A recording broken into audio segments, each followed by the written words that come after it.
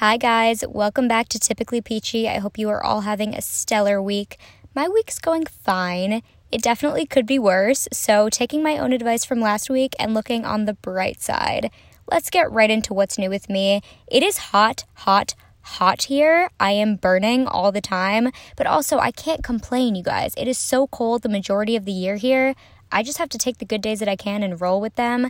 I hung out by the pool a lot this past weekend, this past week. It's been great. Also, this past weekend, I went to go tour some houses. Does anyone else love doing that as a pastime? I just think it's so fun to go see the different styles of houses. It makes me think about what I would want to do someday. I would love to build my own house, but also that seems like so much work. But who knows? I'm still a kid just pretending to be an adult. I wish I was a kid. Speaking of that, I see them all outside, playing, having a great time in the summer sun, and I am completely jealous. I miss the time when I had zero responsibilities in the summer. I feel like you really take those days for granted. They feel really endless when you're in them. Oh well, I guess there's also a bunch of perks to growing up. I'm just going to have to find some ways to bring me back to my youth in this summertime, which actually kind of ties into our Need to Know Basis section.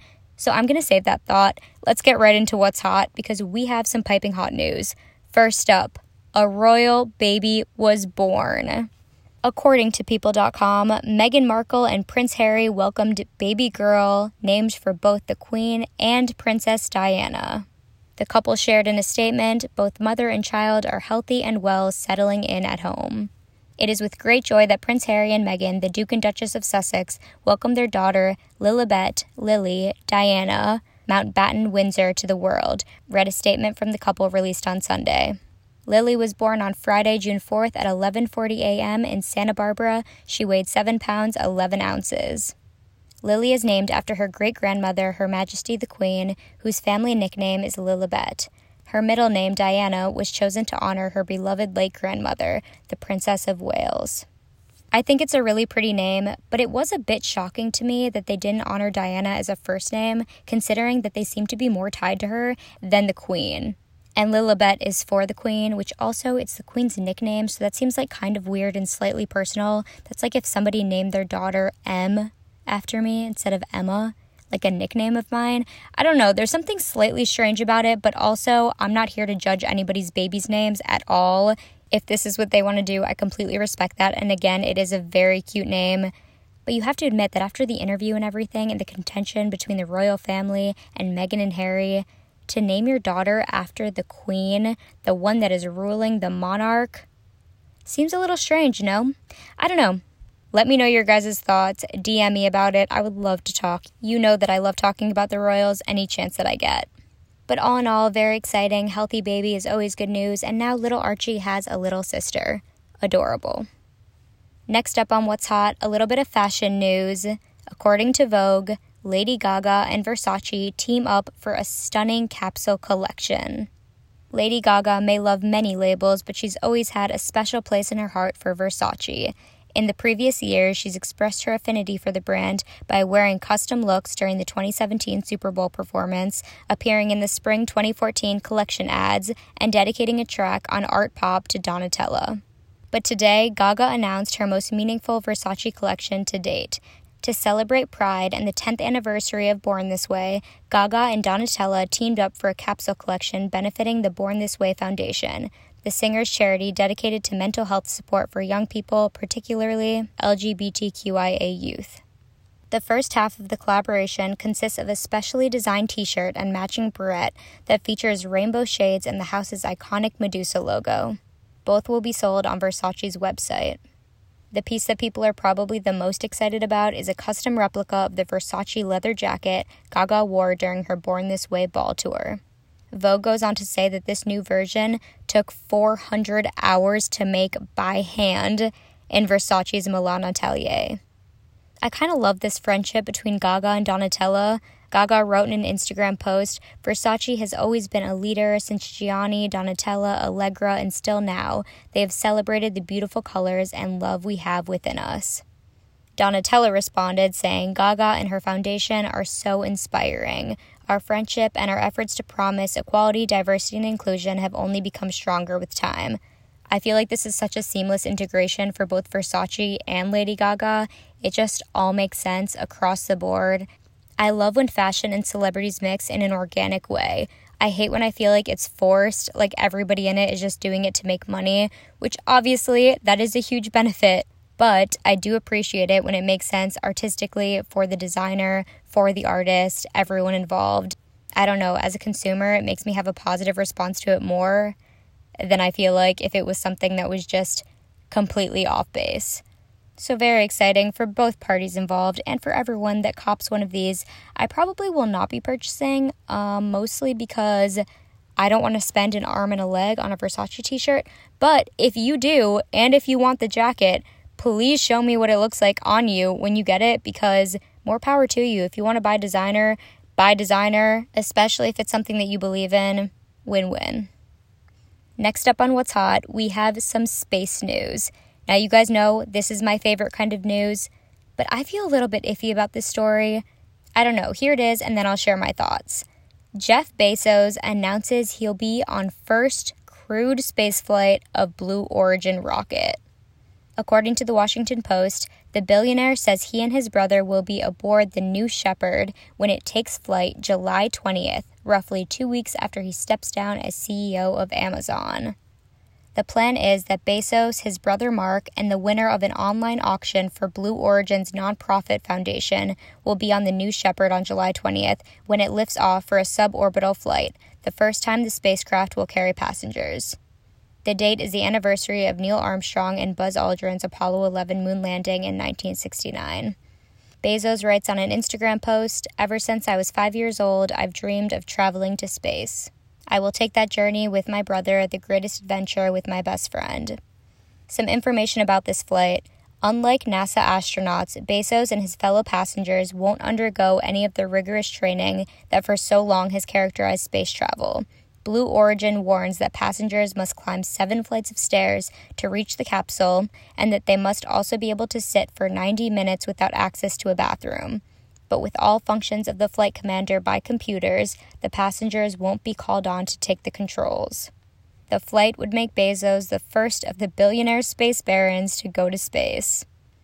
So this story is really interesting to me for multiple reasons.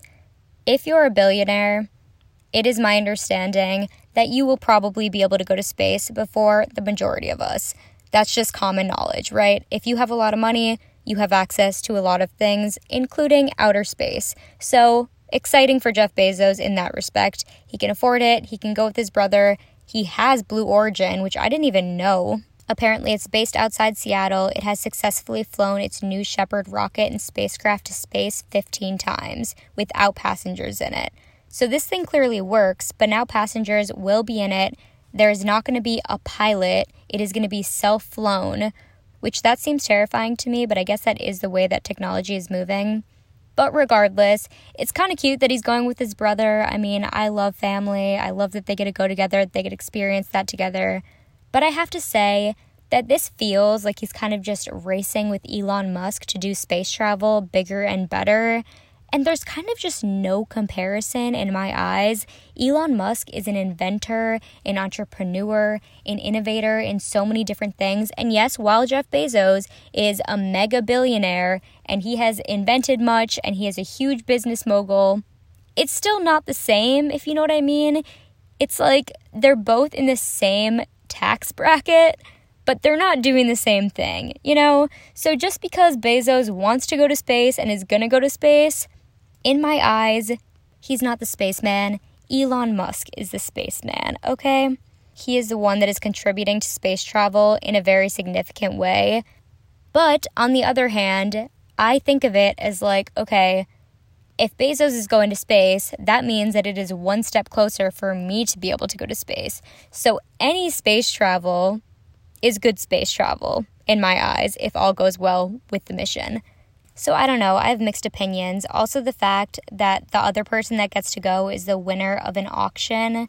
The person that won was the highest bidder. Okay, so it's not like I would have been able to go if I bid on this auction. It's not like any other common space lover would have been able to go. It's the highest bidder. It's somebody that has enough money to be able to afford this, which We knew this was going to happen, right? With space travel, this is just another way of a high-class transportation that's probably going to cost a lot. So it's going to take a while before this becomes mainstream, before you can buy a flight like you can buy a flight to Vegas. I understand all of that. But I don't know. I guess, yes, competition always benefits the consumer. Very mixed opinions. I know in general people have very mixed opinions about Jeff Bezos, so that probably contributes to your opinion about the situation as well. But I guess we'll see how this mission goes. I don't even know if you can really call it a mission. It's not really. I mean, they're saying he's only going to be there for, 90 minutes? Or at least that's how long they have to be sitting without being able to go to the bathroom. 90 minutes, that's it? If I'm going to space, I want to be able to hang out up there, see the views, check out the stars, walk on the moon a little bit. But if the point is just to go, then I'm happy for you both. I'm happy for the Bezos brothers. Hopefully that means it is one step closer for me to get to space. That's it for what's hot, a little bit of everything in that category. Let's get right into what's good. I have 2 movies that I want to share with you guys. The first one is called The Terminal. It's on Netflix. Here's the summary. When Viktor Navorsky, an Eastern European tourist, arrives at JFK in New York, war breaks out in his country and he finds himself caught up in international politics. Because of the war, the Department of Homeland Security won't let him enter or exit the United States. He's trapped at JFK indefinitely. While living at the airport, Viktor falls for a flight attendant. She may have feelings for him too, but what good is love if Viktor can't leave the terminal? It's directed by Steven Spielberg. It stars Tom Hanks, Catherine Zeta-Jones, Stanley Tucci, Diego Luna, and Zoe Saldana. This movie came out in 2004, and it's actually crazy to me that I have never heard of it before, given the director and the cast. It is such a little hidden gem. It is a great feel-good movie if that's something that you're craving. Definitely check it out. Again, it's called The Terminal on Netflix. The next movie in the What's Good category, Battle of the Sexes. You can watch it on Amazon Prime. Here's the summary. The 1973 tennis match between Billie Jean King and Bobby Riggs became the most watched television sports event of all time. Trapped in the media glare, King and Riggs were on opposite sides of a binary argument, but off-court, each was fighting more personal and complex battles. With her husband urging her to fight for equal pay, the private King was also struggling to come to terms with her own sexuality, while Riggs gambled his legacy and reputation in a bid to relive the glories of his past. This movie came out in 2017. It's based on a true story. It's funny, it's witty, it's smart. It stars Emma Stone and Steve Carell. The directors made Little Miss Sunshine. Need I say more? This movie is so good. I love it. I kind of forgot that it existed. I'm definitely going to watch it again. Battle of the Sexes, Amazon Prime. Next up for What's Good, following the tennis theme, I have a fashion item for you guys, which I am so excited about. A white tennis skirt. The brand of mine that I got is Prince. It's a legit tennis brand. Call me a pro if you must. I picked it up at Dick's Sporting Goods, but you guys can really get these at any sports store or a tennis store specifically if you want to go to one of those. I love it. I love styling it. I love how preppy it looks. That is usually not the look that I go for, but I'm feeling it this summer, you guys. The preppy tennis skirt look, I just love it. It's clean. Everybody get on the trend because it is a good trend to be on. You're not going to regret it. And there's so many options, so many colors. Again, so many ways to style. It's a fun summer activity, just figuring out what you're going to wear with your tennis skirt. If that sounds boring to you, maybe we don't have the same pastimes, and that's okay. Either way, this will make you or somebody that you know look cute, guaranteed. Get yourself or someone you love a tennis skirt. Last up for What's Good, your songs of the week. I am giving you guys some of my summer favorites. None of them are new, so sorry if you knew them before, but I promise there will be new ones to come. First up, Rockabye by Clean Bandit, Sean Paul, and Anne Marie. Next, Electric Love by Borns. Cigarette Daydream by Cage the Elephant. And last up, Tennis Court by Lorde, the Flume remix, which is sadly not on Spotify, but if you guys want to check it out, you can find it on YouTube. I know it's upsetting to me too, but I had to mention it because you guys, you know how much I love a seamless transition into need-to-know basis. So here it is, need to know basis for this week. I was thinking about the goods I was suggesting and the time of year we're in, and I realized there was a natural common theme here, and that is tennis. Now, you guys, I'm not a tennis player. I took lessons when I was younger, and I personally feel like I could have been big time, but I never stuck with it, so that's my loss. I'm totally kidding. I'm actually a terrible tennis player, but I feel like I was good when I was younger. Like, seriously, I feel like I was. I just don't like things being hit towards me. I don't think there's anything really wrong with that, but saying that, it got me thinking about the fact that tennis is kind of making a comeback as a recreational workout sport. I don't know if any of you guys have felt that same way, but I feel like I've been seeing it a lot around me. I know people that don't love working out, but they want to get some sort of physical exercise, so they play tennis, which I am so for.